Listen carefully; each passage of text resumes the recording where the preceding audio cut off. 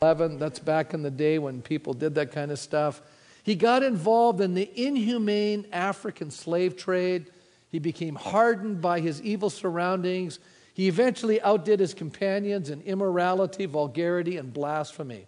But when he was 23 years old, his ship was caught in a severe storm. By then, he's now a captain of a slave ship.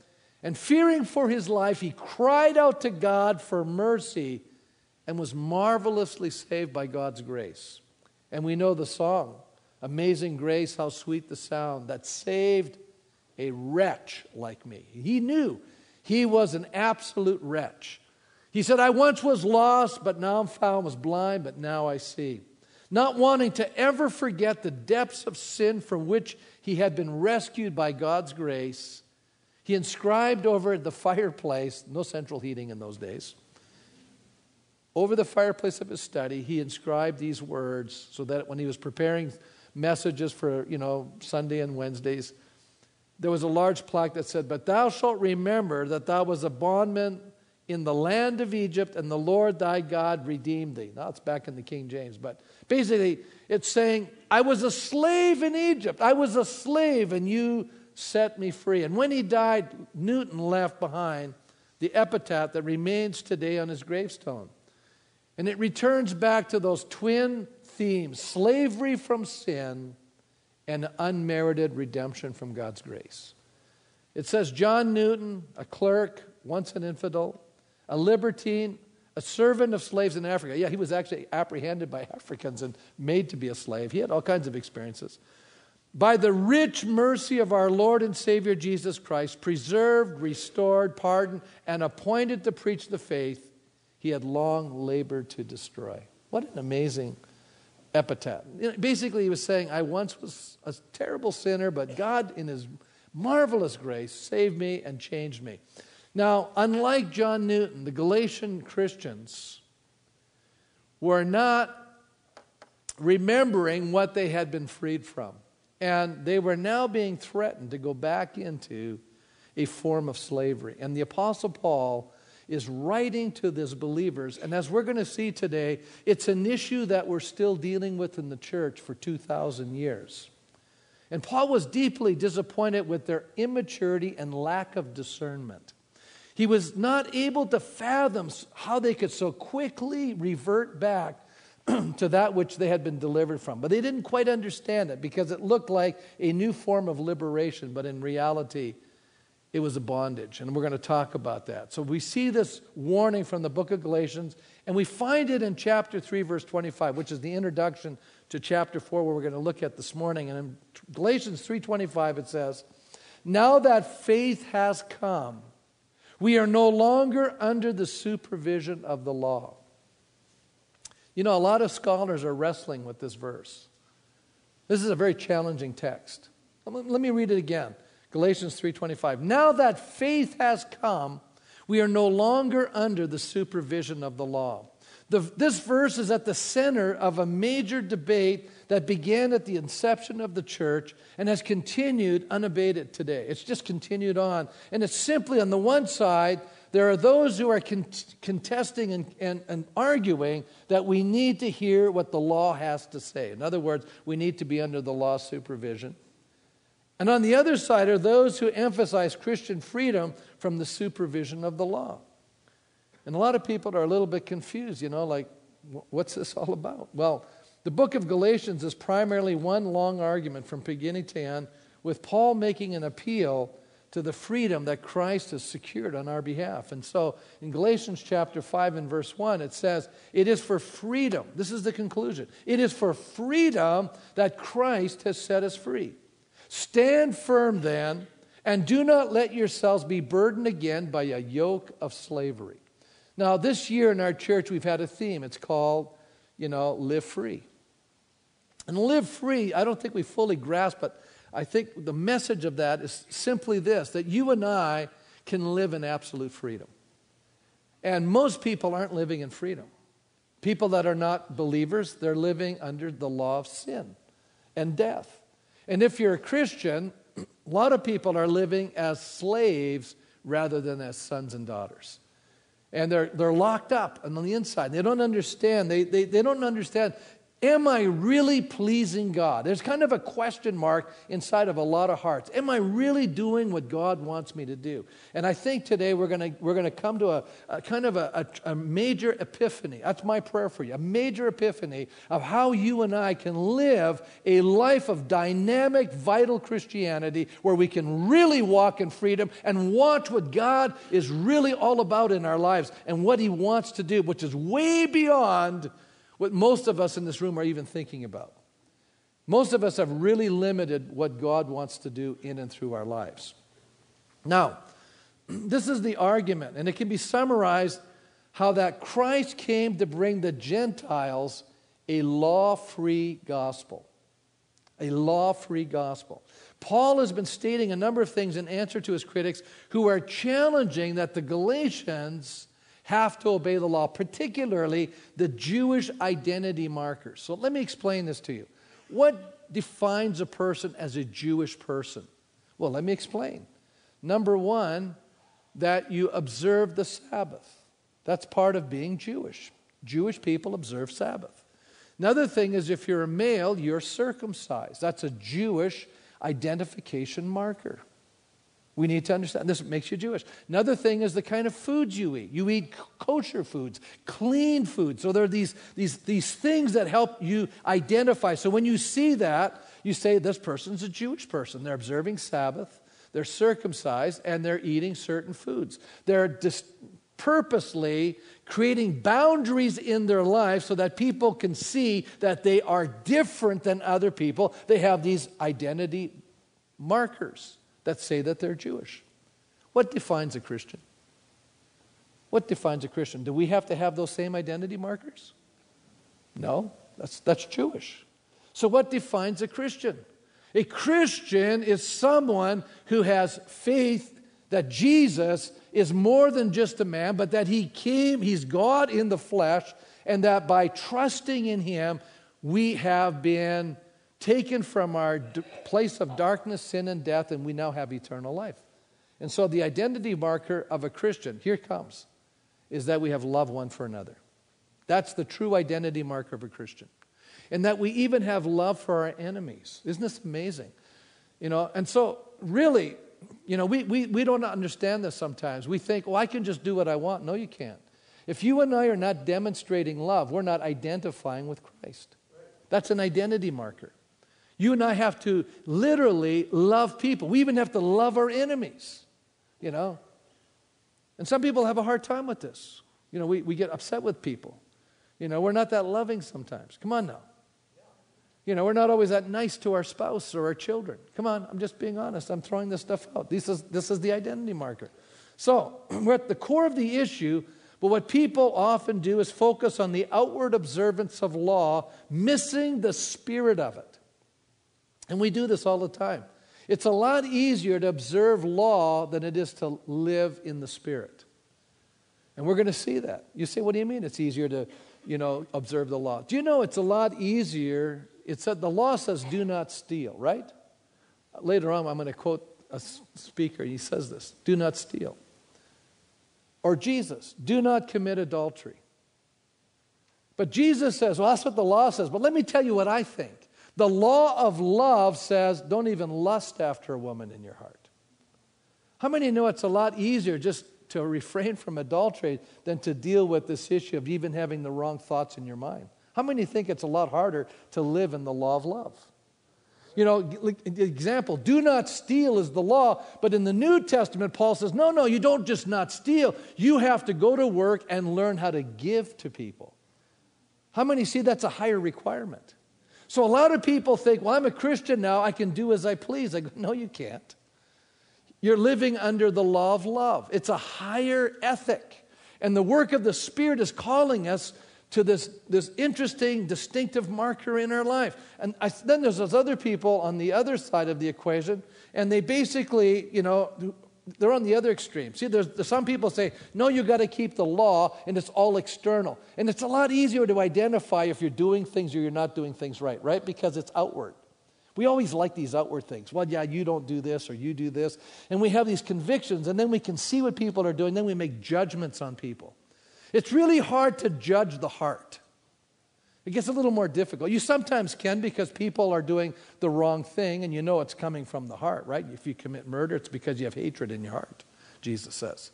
So you can see some of the heart issues later on after they're fully manifested. But initially you don't see it. You don't see envy until you see the manifestation of it later. But the initial parts of it, you don't see it. Same thing with lust, all of these things. And then you have these other people on the other extreme who basically say, well, I don't have to keep the law, and I just do what I want. I'm under grace. And theologically, there's a term for this. They're called antinomianists. And it's a very fancy word because it comes out of the Greek language. Anti means no. Nomian is speaking of the law. No law. I'm not under the law. I can do what I want. But the problem with Paul talks about if you're sinning, you're not free. How many know that if you're sinning, you're not free? You're actually going back under the slavery of sin. And so Paul writes in Titus, he says, grace doesn't excuse sin. For the grace of God that brings salvation has appeared to all men. It teaches us to say no to ungodliness and worldly passions and to live self-controlled, upright, and godly lives in this present age. How many already know grace is teaching us something? It's teaching us that you can't be at either extreme, really, when you get right down to it.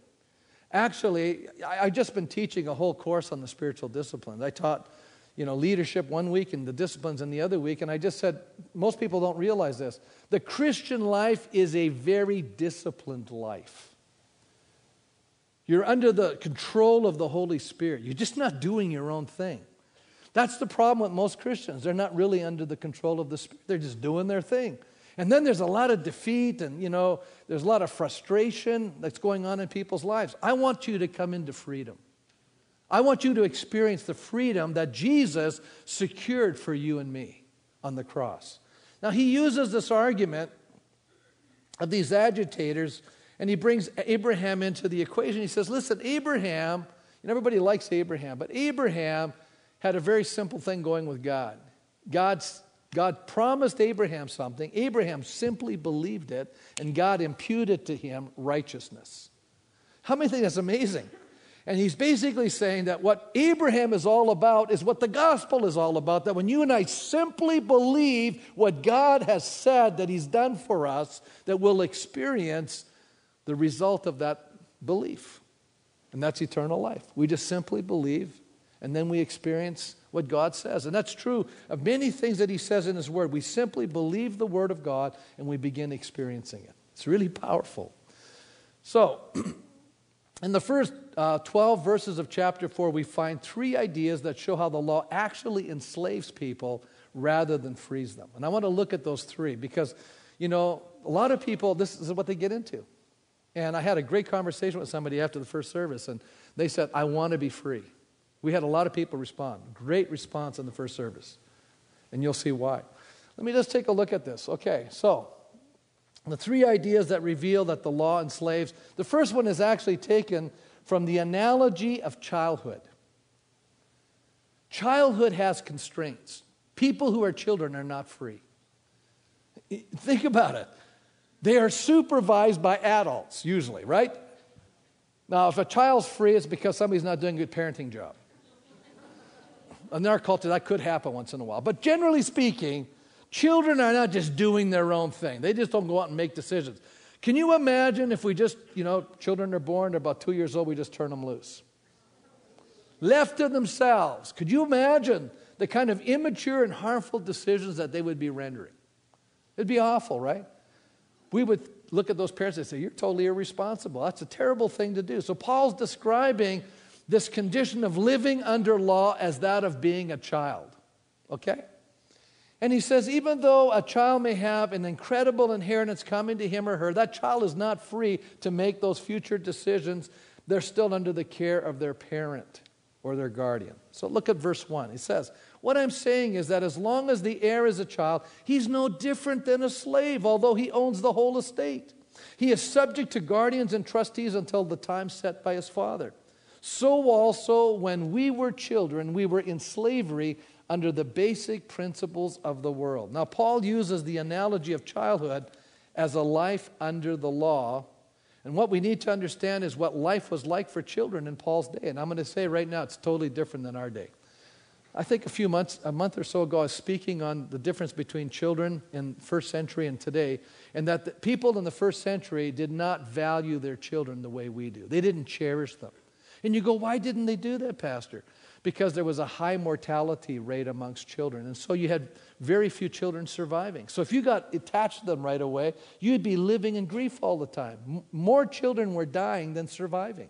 How many say that would be painful? How many, can you imagine? You and I can't even relate to that because we have such a high value on our kids, right? But can you imagine just having that distance, and so you just even notice them until, they got to a certain age where they were actually surviving and making it. And so they were just ignoring these people, basically. John MacArthur Jr. says, in the ancient world, the division between childhood and adulthood was much more definite than it is in most societies today. In other words, the dividing line when a person became an adult was really well defined in these ancient societies. Until the age of 12, a Jewish boy was under direct and absolute control of his father. But at the bar mitzvah, we've heard of that, Jewish bar mitzvah, that means the son of the law. He's coming of age. He's becoming a man. He's a man under the law. It says this bar mitzvah was observed on the first Sabbath after his 12th birthday. And the child's father would pray this prayer. It says, "Blessed be thou, O God, who has taken from me the responsibility of this boy." I'm done with him now. He's responsible. Okay? And then the boy would pray. And he would say, "O my God and God of my father, on this solemn and sacred day, which marks my passage from boyhood to manhood." In other words, he says, from this day forward, I'm taking responsibility for my actions. Now you got to think about this for a minute. I got to help our culture a little bit. We have a problem. Let me explain what our problem is. We want privilege with no responsibility. Okay? Isn't that what our culture is like? We don't want to take any responsibility. We don't want, we don't want any commitments. We don't want to, we want to have an entitlement life. We just want all privileges and no responsibility. That's a sign of immaturity. Okay? When you and I get a privilege, there's a corresponding responsibility that goes with it. Every single privilege you have, there's a corresponding responsibility. And listen to what I'm going to say now. God is our judge, and He will be all of our judges. When you and I stand before God, He's going to look at us, and He's going to say, "What did you do with what I gave you? To whom much is given, much is required." So you and I can be enjoying a blessed, privileged life, but God's going, "Yeah, what are you doing with it?" It's not just about you and I. "Oh, it's all about me. I'm enjoying all these good things in life." No, when God brings things our way, we have to say, "God, I'm your steward. What do you want me to do with all this? How am I handling my time, energy, resources, my whole life?" It's a whole different ballgame. I have these great privileges from God, but I have this corresponding responsibility. And you see that reflected in this prayer. He says here, so basically, he goes on to pray, "I humbly raise my eyes unto thee and declare with sincerity and truth that henceforth I will keep thy commandments and undertake to bear the responsibility of my actions towards thee." Wow. This is a 12-year-old praying this prayer. This is serious stuff, people. How many get it? We're taking on responsibility here.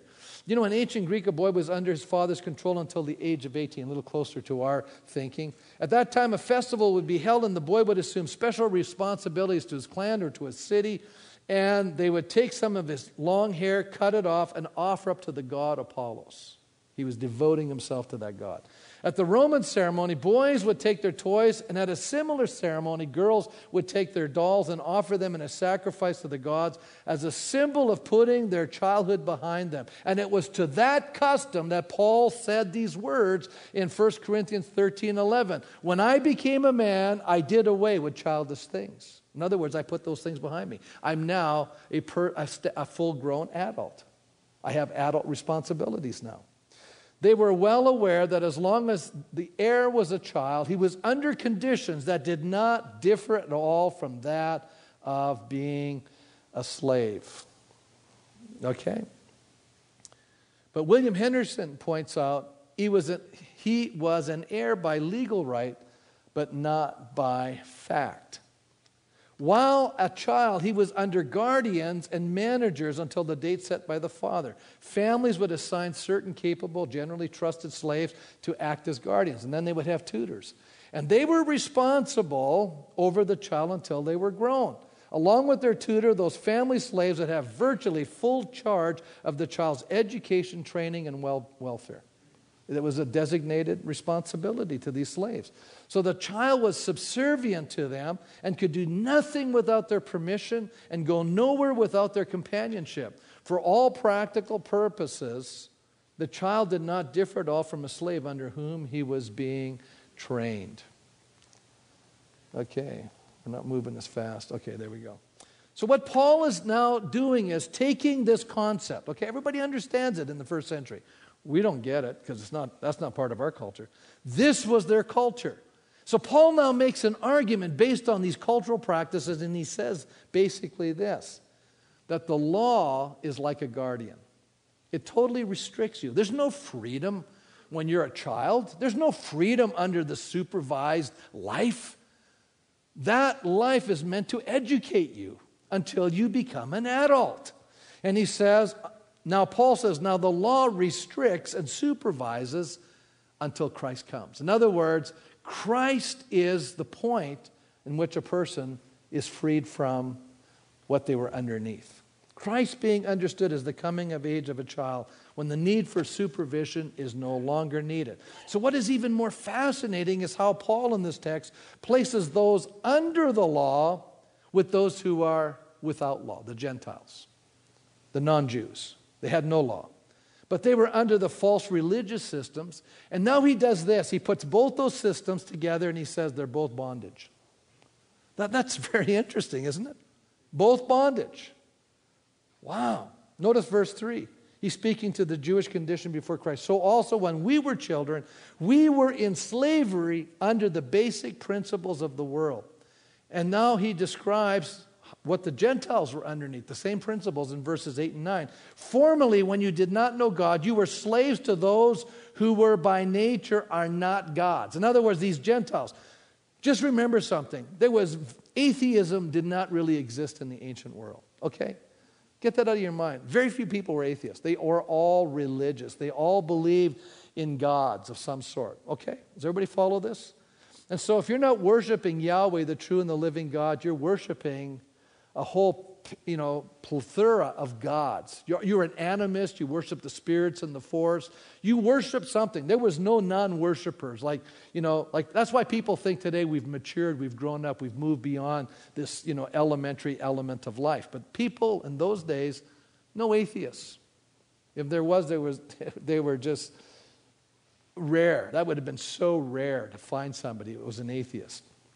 So, what does he mean by this? He says, when you did not know God, you were slaves to those who by nature are not gods. In other words, you believed that these principles, these elementary spirits were God. Sun, moon, stars, woods, rocks, trees, all kinds of stuff. But now that you know God, are rather known by God, how is it that you're turning back to those weak and miserably principles? Do you wish to be enslaved by them all over again? What Paul is saying is he's comparing, he's linking being under the law with being a Gentile worshiping demons. Okay? He's putting the same thing. He says both of these things leave you in bondage. And he says, hey, now that you become Christians, there's a bunch of Judaizers out there that are saying to you, you need to have the same Jewish identification markers in order to be a true Christian. He says that's nonsense. All you're going to do is go back into the state of being in bondage. Just as if you were when you were a Gentile. Remember how you were in bondage to these other things? He says, you're just going into the same bondage. He's warning them, don't do it. It's not going to bring freedom in your life. And why is that? I love the way John Stott says this. And here the law appears to be equated with the elemental spirits of the universe. And in verse 9, these elemental spirits are called weak and beggarly. Weak because the law has no strength to redeem us, and beggarly because it has no wealth with which to bless us. In other words, the law is not going to set you free. The law's role is not freedom, folks. That's Christ's role. The law's role is to supervise. The law's role is to instruct you, educate you. It's not going to bring freedom into your life. So in the margins of a New English Bible, it takes this as an elementary idea as belonging to this world as basic moral principles. The second way in which the word elements can be interpreted is they were often associated in the ancient world with either the physical elements like earth, wind, air, and water, or with the heavenly bodies, sun, moon, and stars, which control the seasonal festivals observed on earth. Now, let me just point out something to you. What this means is that people thought that the aligning of stars shaped destinies. There's a word for that today. You know what it is? Astrology. Not astronomy, astrology, okay? And you see it all the time because every newspaper, they actually have people, they read the stars and they write a page and they tell you where, based on the day you're born and all these different times, they give you what they call a horoscope. Now, you say, well, people don't believe this stuff, Pastor. Stop. I'm just in India.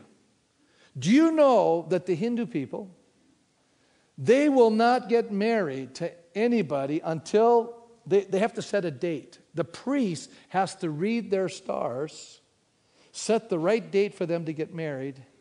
And Dr. Thomas was saying, yeah, sometimes they'll even get married at 2 a.m. because that's when the stars tell them that's the right time. And so they have their marriage ceremony at 2 a.m. How many would like to get married at 2 a.m. in the morning? But, they're following the stars, right? And you go, well, there's these people, they don't know any better. Hey, these guys are engineers, doctors, very intelligent people. Now, you say, well, yeah, but that's the Eastern people. We're not like that in the West.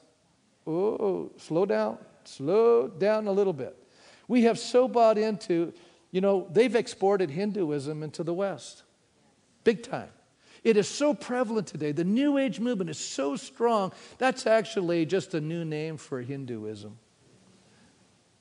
And we're eating it up. We got yoga, that's Hinduism. I'm trying to explain some things to you. And so if we're sitting down here, thinking that our destiny is determined by the stars, let me ask a question. We're under the elementary principles. It's not even superstition. We're under a power. And we don't even know it. And I don't care how educated you are being seduced by a demonic force, and you don't even realize it. Let me tell you something. God knows the day you're going to die. He's the one that's determining and defining our lives, folks. You and I have to learn to trust in Almighty God. It's about living by faith in the goodness and love and mercy of Almighty God. I've just been finishing a course on the book of Proverbs. I've done a lot of studying in there, and I came away with this phenomenal thought about wisdom literature, and it's simply this. God's wisdom is incomprehensible. And what I'm just basically saying to you is you and I can never fully grasp the magnitude of the wisdom of God. My mind is too small to somehow attain to understand all there is of the wisdom of God. Is this making sense? And I don't think I'm the only person with this limitation. I think every human being has the same limitation. You and I are just not as smart as God. And that's why in Proverbs chapter 3, verses 5 and 6, it says, trust in the Lord with all your heart and do not lean on your own understanding because you are not as smart as God. Okay, do not lean in your own understanding, but in all your ways acknowledge Him and He will direct your steps. You don't need to read the stars. You need to trust Christ. Okay? So I'm painting a picture for us. So, because a lot of times as Christians, I didn't even know that was wrong, Pastor. A lot of Christians, we're just ignorant. I'm trying not to let you be ignorant. So if that's what you've been doing is reading the stars, you say, Lord, deliver me from that demonic force. Set me free from that. I'm going to just trust you. You're going to take care of me. So how can a bondage to the law be called a bondage to evil spirits? I'm glad you asked that question. Is Paul suggesting that the law was an evil design of Satan? Of course not, because we read in Galatians, we read that the law was given to Moses by God and not to Satan, and mediated through angels, good angels, not evil spirits. So what Paul means is that the devil took this good thing called the law and twisted it to his own evil purpose in order to enslave men and women. Just as during a child's minority, his guardian may ill-treat and even tyrannize him in ways in which his father never intended. So the devil has exploited God's good law in order to tyrannize men in ways God never intended. God intended the law to reveal sin and to drive men to Christ. Satan uses it to reveal sin and to drive men to despair. He uses it to condemn people. God meant the law as an interim step to man's justification. Satan uses it as the final step to his condemnation. God meant the law to be a stepping stone to liberty. Satan uses it as a cul-de-sac, deceiving people into supposing that from its fearful bondage there's no escape. Let me move on to the second idea that reveals that the law enslaves. And it's the difference that coming to age makes. You know, if we're under a constraint because we're at an age of minority, what happens when we come to the age of majority? Well, I love this. Only those who have come to maturity are free from the boundaries or limitations that childhood places upon a person. And Dr. Gordon Fee says it this way: the law had a limiting understanding of righteousness. It teaches us not to steal, but the Spirit says it's more than a matter of not stealing. It's learning how to give to those in need. That's why the law is so easy.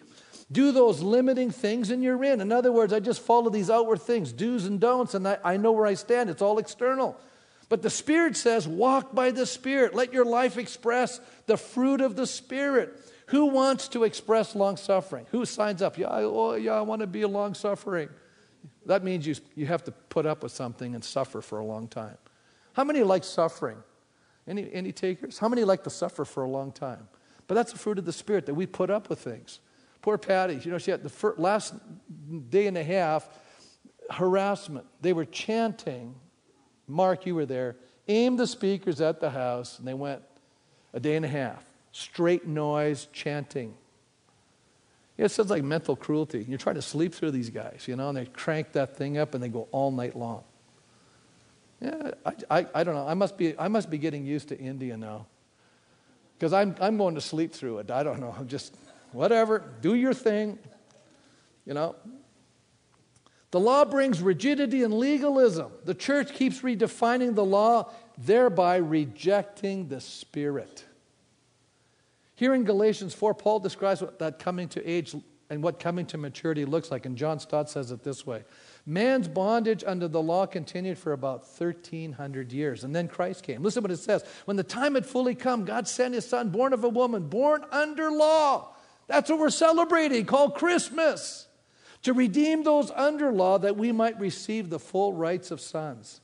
When the time had fully come, when was that? When all the conditions were reached, the fulfillment of the prophetic announcements were accomplished. God sent his Son into the world. The stage was set. Christ came.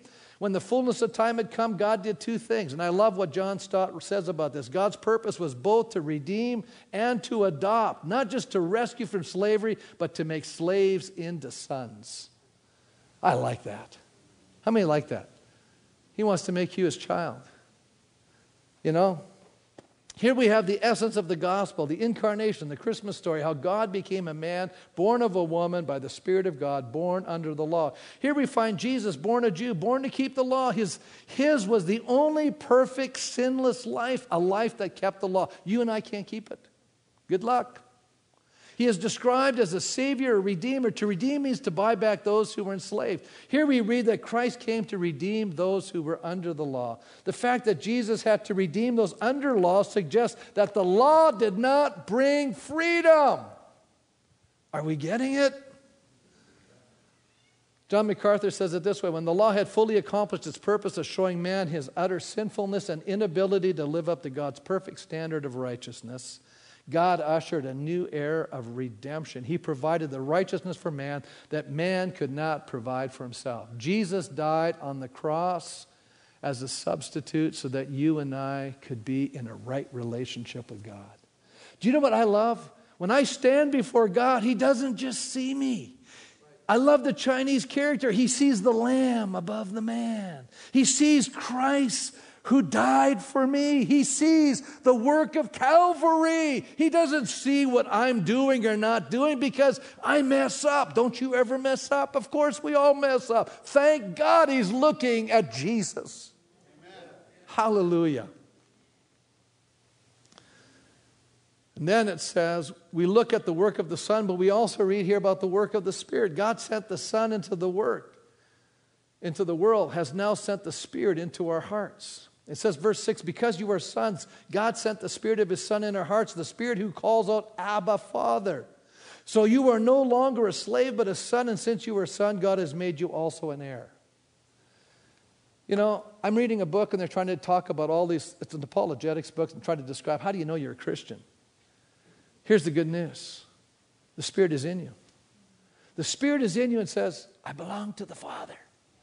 There's a spirit inside of us that says, all of a sudden, the things that I once desired, I don't even interest in those things. And the things that I once had no interest in, like reading my Bible and going to church and worshiping God, all of a sudden I have a desire for these things. How did that happen? The Spirit. The Spirit is bearing witness with our spirit that we're children of the Most High God. Isn't it amazing that our spirit cries out, Abba, Father? We have this. And then I love this part. He says, and has made you also an heir. I want you to know that your name has been written in God's will. There's a lot of people that would be nice written in their will, right? Some of us say, I'll never be written in anybody's will. But here's the good news. If you're a child of God, you've been written in the Father's will. Amen.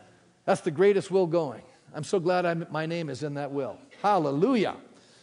And then I love this part, what John Stott says about the work of the Spirit. He says, and He, speaking of God the Father, sent His Son that we might have the status of sonship, and He sent His Spirit that we might have the experience of it.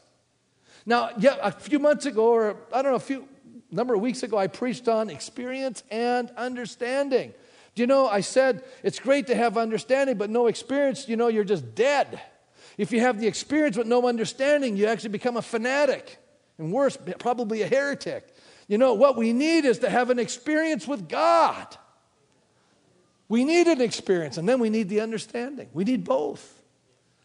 But here we see so many struggle. Many have an intellectual assent to the person of the Holy Spirit, but they've never recognized the authority and presence of the Holy Spirit in their life. A number of years ago, I was reading about Dr. Stephen Alford. He related a powerful testimony of a life-changing event in his life. You know what he said? This was just after the Second World War. He was doing ministry, and he said, you know, and you have to remember, this guy's not a Pentecost, he's not a charismatic, but he said, you know what, I just set time aside. I rented a room for 11 days. I took every book I had on the Holy Spirit. I just started studying on the Holy Spirit. And he said, eventually, he said, I searched the Scriptures regarding the nature, the character, and the work of the Holy Spirit, and he came to a life-impacting understanding that the Holy Spirit is God, not just in theory, but in reality. And Paul says it this way in Corinthians. He says, 2 Corinthians 3:17, now the Lord is the Spirit, and where the Spirit of the Lord is, there's freedom. And he left his room that day, and he booked out, and the lady at the reception desk said, Dr. Alford, something's happened. He looked like he'd been in a revival. And he said, I have been. And he started sharing what happened. He got a new epiphany of the work of the Spirit. And he left there and began preaching on the person and work of the Spirit. And a large number of people were there gathered, one of which was Billy Graham. And after the message, they chatted and met in Wales where Billy Graham was preaching. And Billy Graham was struggling at this point in his ministry, really struggling. You know, he was having a hard time preaching, and the crowds were diminishing. And after staying together for 2 days and studying and sharing and weeping and crying out to God, Billy Graham said this. He said, I see that Christ cannot be experienced in one's life apart from the indwelling of the Holy Spirit. In other words, he had a new revelation of the person of the Holy Spirit. And he said it was a turning point in his life. Is that powerful? God sent the Spirit of His Son into our hearts, the Spirit who calls out Abba, Father. It's God's Spirit that makes God real to us. It is the work of the Spirit that delivers us from bondage, from slavery, and helps us live in victory, freedom, and in worship. And let me move on to my final point, and it's simply this. The idea that reveals that the law enslaves is reflected in concern for struggling believers. Paul knew from personal experience that the law does not bring a freedom in a person's life. Paul was a Pharisee. He was a keeper of the law, as he understood it. He was zealous. But you know what? He was killing people. Paul's past experience shapes his understanding of the futility of trying to keep the law. He had lived there before and realized that rituals and regulations can never make a person godly or holy. Paul, who had lived to keep the law, was not free until he met Jesus on the road to Damascus, and then he was set free. And now he says here in Galatians 4, 8 through 11, formerly when you did not know God, you were slaves to those who by nature are not God. But now that you know God, or rather are known by God, how is it that you're turning your back to these weak and miserly principles? Do you wish to be enslaved by them all over again? You are observing special days, months, seasons, and years. I fear for you that somehow I've wasted my effort on you. Just like the Jewish believers were slaves to the law, the Gentiles were slaves to idolatry, but it was a radically different slavery from each other, but it's still slavery. It's still slavery, right? Paul is saying you Gentiles didn't even know God. Though the Jews knew God, they were still under the slavery of the law. Here is the theme, is knowing God versus not knowing God. Or rather, being known by God. It's not about knowing God or not knowing God. He says, rather, it's God knowing us. In other words, God revealing himself to us. So even though the Jews know about God, they have Torah, they have law, they know about God, it says God has to be, it's not knowing God, he's saying, rather it's being known by God. Christian conversion is not so much our coming to know God as God making himself known to us. You see the difference? God wants to reveal himself to us. Paul makes his appeals to them. I plead with you, brothers, become like me, for I became like you. You have done me no wrong. That's an interesting statement. How did Paul become like them? What was Paul talking about here? When did Paul become like the Gentiles? Well, I like what Dr. Fee says. Formerly, Paul was under the law, but he is no longer under law. That's what he meant when he said he became like the Gentile Galatians. Now he's pleading with them to become like him without being under law. That's where you need to be. Now, I want to close with a story, and then we're going to pray. Many religious people are in bondage. It's true. I've seen it over the years. Really hung up. They're in bondage to religion. John Wesley, many of us know who he is, great preacher of the 18th century. In his postgraduate Oxford days, he was in a group called the Holy Club. They were meeting together. I want to tell you what his life was like. He was the son of a clergyman, and he was a clergyman. He was an ordained Anglican priest. He was orthodox in belief, religious in practice, uptight in conduct, and full of good works. He and his friends would visit the inmates of the prisons and workhouses of Oxford. They took pity on the slum children of the city, providing food with them, clothing, and education. They observed Saturdays as the Sabbath as well as Sunday. Wanted to make sure he got both of them, right? They went to church. He participated in communion. They gave. They searched scriptures. They fasted. They prayed, but they were bound in the fetters of their own religion, for they were trusting in themselves that they were righteous instead of putting their trust in Christ. A few years later, John Wesley, in his own words, came to trust in Christ and in him alone for salvation. And he was given an inward assurance that his sins had been taken away. And after this, looking back to his pre-conversion experience, he wrote, he said, I had even then the faith of a servant, though not that of a son. Christianity is a religion of sons, not slaves. That's powerful, folks. I want us to stand.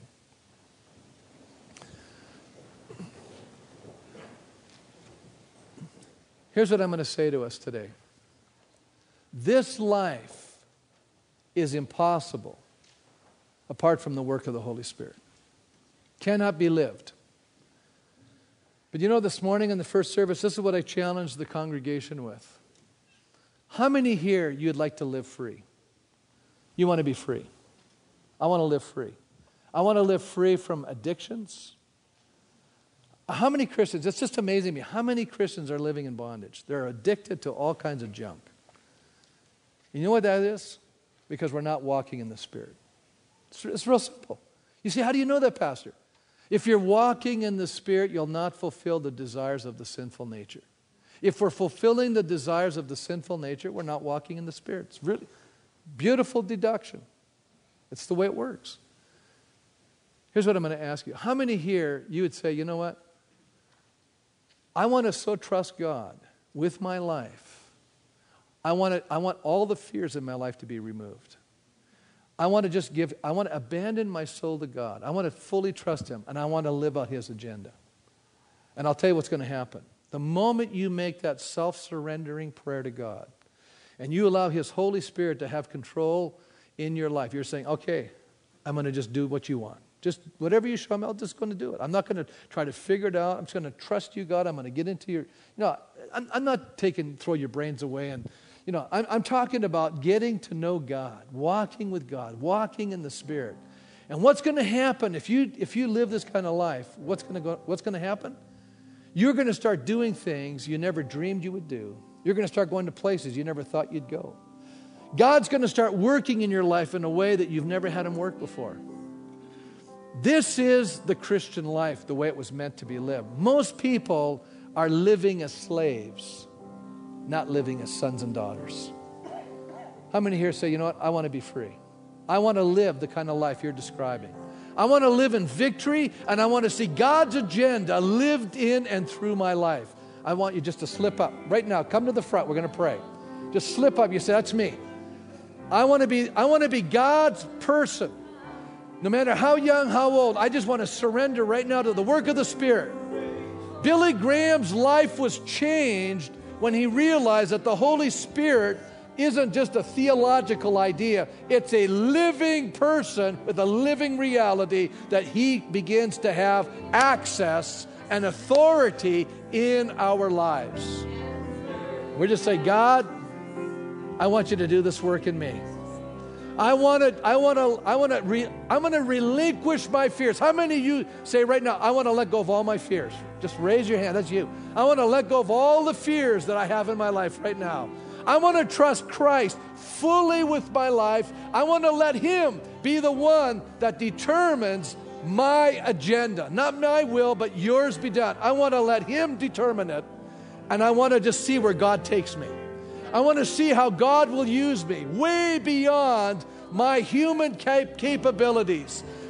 Actually, people are going to be wondering, how in the world are you doing this? Remember, the religious leaders looked at Peter and John. They said they couldn't figure it out. How could these people do this? And they realized they'd been with Jesus. When you and I surrender our lives to the ministry of the Holy Spirit, we'll be with Jesus. Things will begin to happen in our lives. I believe that. God's going to set you free from your fears. God's going to allow you to do things and see things you've never done or seen before. I believe that. And you're going to go to places you never dreamed of. If somebody would have told me as a young person, just giving my life to Christ, you're going to go minister in India over and over again, I could never see that. You know, I had such an experience this time with these young men and this one young gal, 13 in my class. Some people go, well, why didn't you go to India and preach to thousands? I go, I don't believe that's the way to change the world. See, I have a Jesus thinking. Jesus concentrated on 12 people, and He changed the world. And that's all I needed. I had 13 young people fully committed to Christ, willing to die for the gospel. And I was speaking into their lives every single day. And at the end of 5 hours, I'd say, what did God say to you? And I'd have each one share. And it was lights out, folks. It was so powerful. And at the end, when I left, I almost broke down and cried. And I felt their love. And they said to me, we've never heard this before. The way you've explained these things to us, we've never heard this kind of an understanding. It was so practical. They were so happy, and they were so appreciative. And boy, were they polite. They were polite. Mark, you've been there. Sir, when I walked in the room, they all stood. They stood until I said, yeah, you can be seated now. Then they sat down. Talk about, we got a lot to learn from other cultures, folks. I'm serious. Our culture is broken in a lot of places. But we think we're smart. No, we're not that smart. God is smart. God is smart. And I'm going to pray for you right now. And you know what we're unleashing right now? We're unleashing transformation.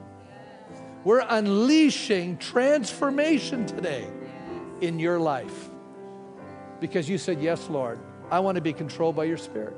I'm going to walk in the Spirit. I want to let you fulfill your will. I want to live out your agenda, not mine. And who knows where that's going to take me. And you say, well, yeah, but I'm too old. Listen, the last days of your life can be the greatest days. The last few years of your life, you may accomplish more in those few years than all of your life put together. Don't minimize. This culture, our culture, has got some really funny ideas that are unbiblical. I'm going to tell you right now. I'll tell you that right now. It's very unbiblical. God is not done with you until you leave the planet. Did you hear what I just said? God is not done with you until you are with Him. So don't you decide, I'm going to do this with my life. It's not your life. Today you came forward, it's not your life now. You're saying, God, I'm giving you my body. It's your life. It's your life. It's not me that lives, but it's Christ living in me. I am crucified with Christ. Nevertheless I live. Yet not I, but Christ living in me. And the life which I now live, I live by the Son of God who loved me and died for me. You died for me, so I will live for you. That's what we're saying today. You died for me, Lord. I'm going to live for you. And I'm going to live free. You are going to be the freest people on the planet because you're walking in the Spirit. There's a lot of religious people, they're in bondage. There's a lot of people that don't know God and living in sin. There's a lot of Christians that are saying, I'm a Christian, but they're living in sin and they're not free. They're addicted. They're in bondage. But you and I can walk in freedom. And we can see God's purposes lived out through us. So, Lord, I pray today, everything that I've been sharing right now, living in the Spirit, Lord, may that be us. May we live in the freedom of your Spirit, oh God. May we fulfill your purposes and your will and your agenda, oh God. I just pray right now that you'll set us free from all fear. I pray today that you'll set us free, Father, from all of our hang-ups and all of our hurts. And Lord, all of the things that, we say in our mind, I can't do this. Lord, it's not us that's going to do it. It's going to be you. Hallelujah. It's not how smart we are. It's not how educated we are. Lord, it's the fact that we're surrendered to you and we're a vessel willing to be used by you. And now I pray, Father, the distinctive characteristic of these people is your divine love. May love flow from us. May love flow from us, oh God, in a powerful new way in our lives. And may we have an impact. May this be an epiphany moment. May this be transformational in the lives of these your children, oh God. In the name of Jesus I pray. Amen and amen and amen. God bless you. Be transformed.